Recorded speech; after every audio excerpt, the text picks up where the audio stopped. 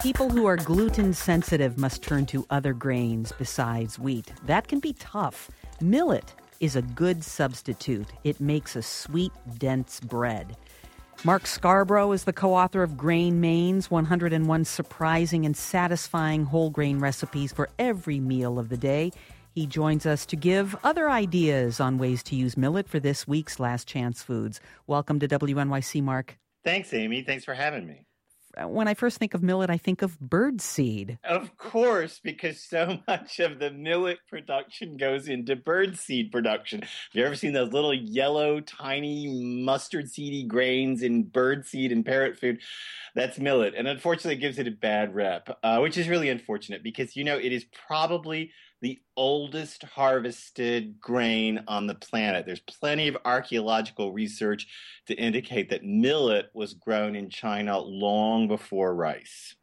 I like millet a lot. It's very sweet. It cooks up really quickly. And like I mentioned, it makes a great bread. But you use it as a vegetarian burger. You make a veggie burger out of millet. Tell me about that. We do. In the grain book, we wanted to explore all the culinary options of whole grains. So this millet burger isn't really necessarily about the health of millet, although it's a healthy grain. It's more about that sweet, I think it's like a corn vanilla cross taste of millet.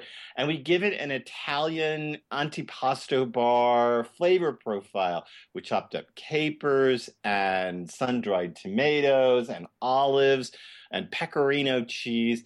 You cook the millet, you mix all that into it, you form it into patties and fry them until they're crunchy. I'm a big believer in the crunchy. And put it on a bun. And it's so satisfying. It's crazy good. I've read that millet contains goitrogen, and which is an agent that suppresses thyroid activity and can lead to goiter or hypothyroidism. Do you know more about that? I know that overconsumption of any food is not suggested. And yes, overconsumption of millet can lead to problems, actually. But be that as it may, it's also an incredibly high source of calcium, of zinc, of potassium, and B vitamins. It's probably got the highest profile of B vitamins of any whole grain. Tell me how I should store it and when should I throw it out? How do I know it's gone bad? The most important thing about storing millet is to keep it in the freezer. Any whole grain you buy, even millet, you should always try to take a whiff, a smell at the grocery store. You'll be thought a crank by all your friends. But so what? You're smelling the grains in the grocery store because you don't want that rancid smell, that rancid, musky, mushroomy, earthy, wangy smell. You're assuming that I'm getting it from the bin, the bulk food bin. I am, but sometimes even in the plastic packaging, you can kind of smell it. If it's really rancid, you can smell it right through the plastic. I always dig toward the back. This is a really sad thing, isn't it? But I always dig toward the back of the packages because I know they put the older ones out in front.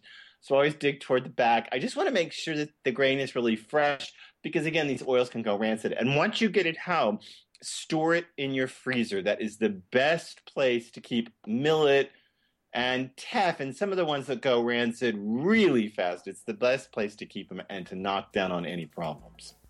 Mark Scarborough is the co-author of Grain Main's 101 Surprising and Satisfying Whole Grain Recipes for Every Meal of the Day, which is also written by Bruce Weinstein. Thanks so much, Mark. Thanks, Amy. To learn more and to get the recipe for millet burgers with olives, sun-dried tomatoes, and pecorino, visit WNYC.org.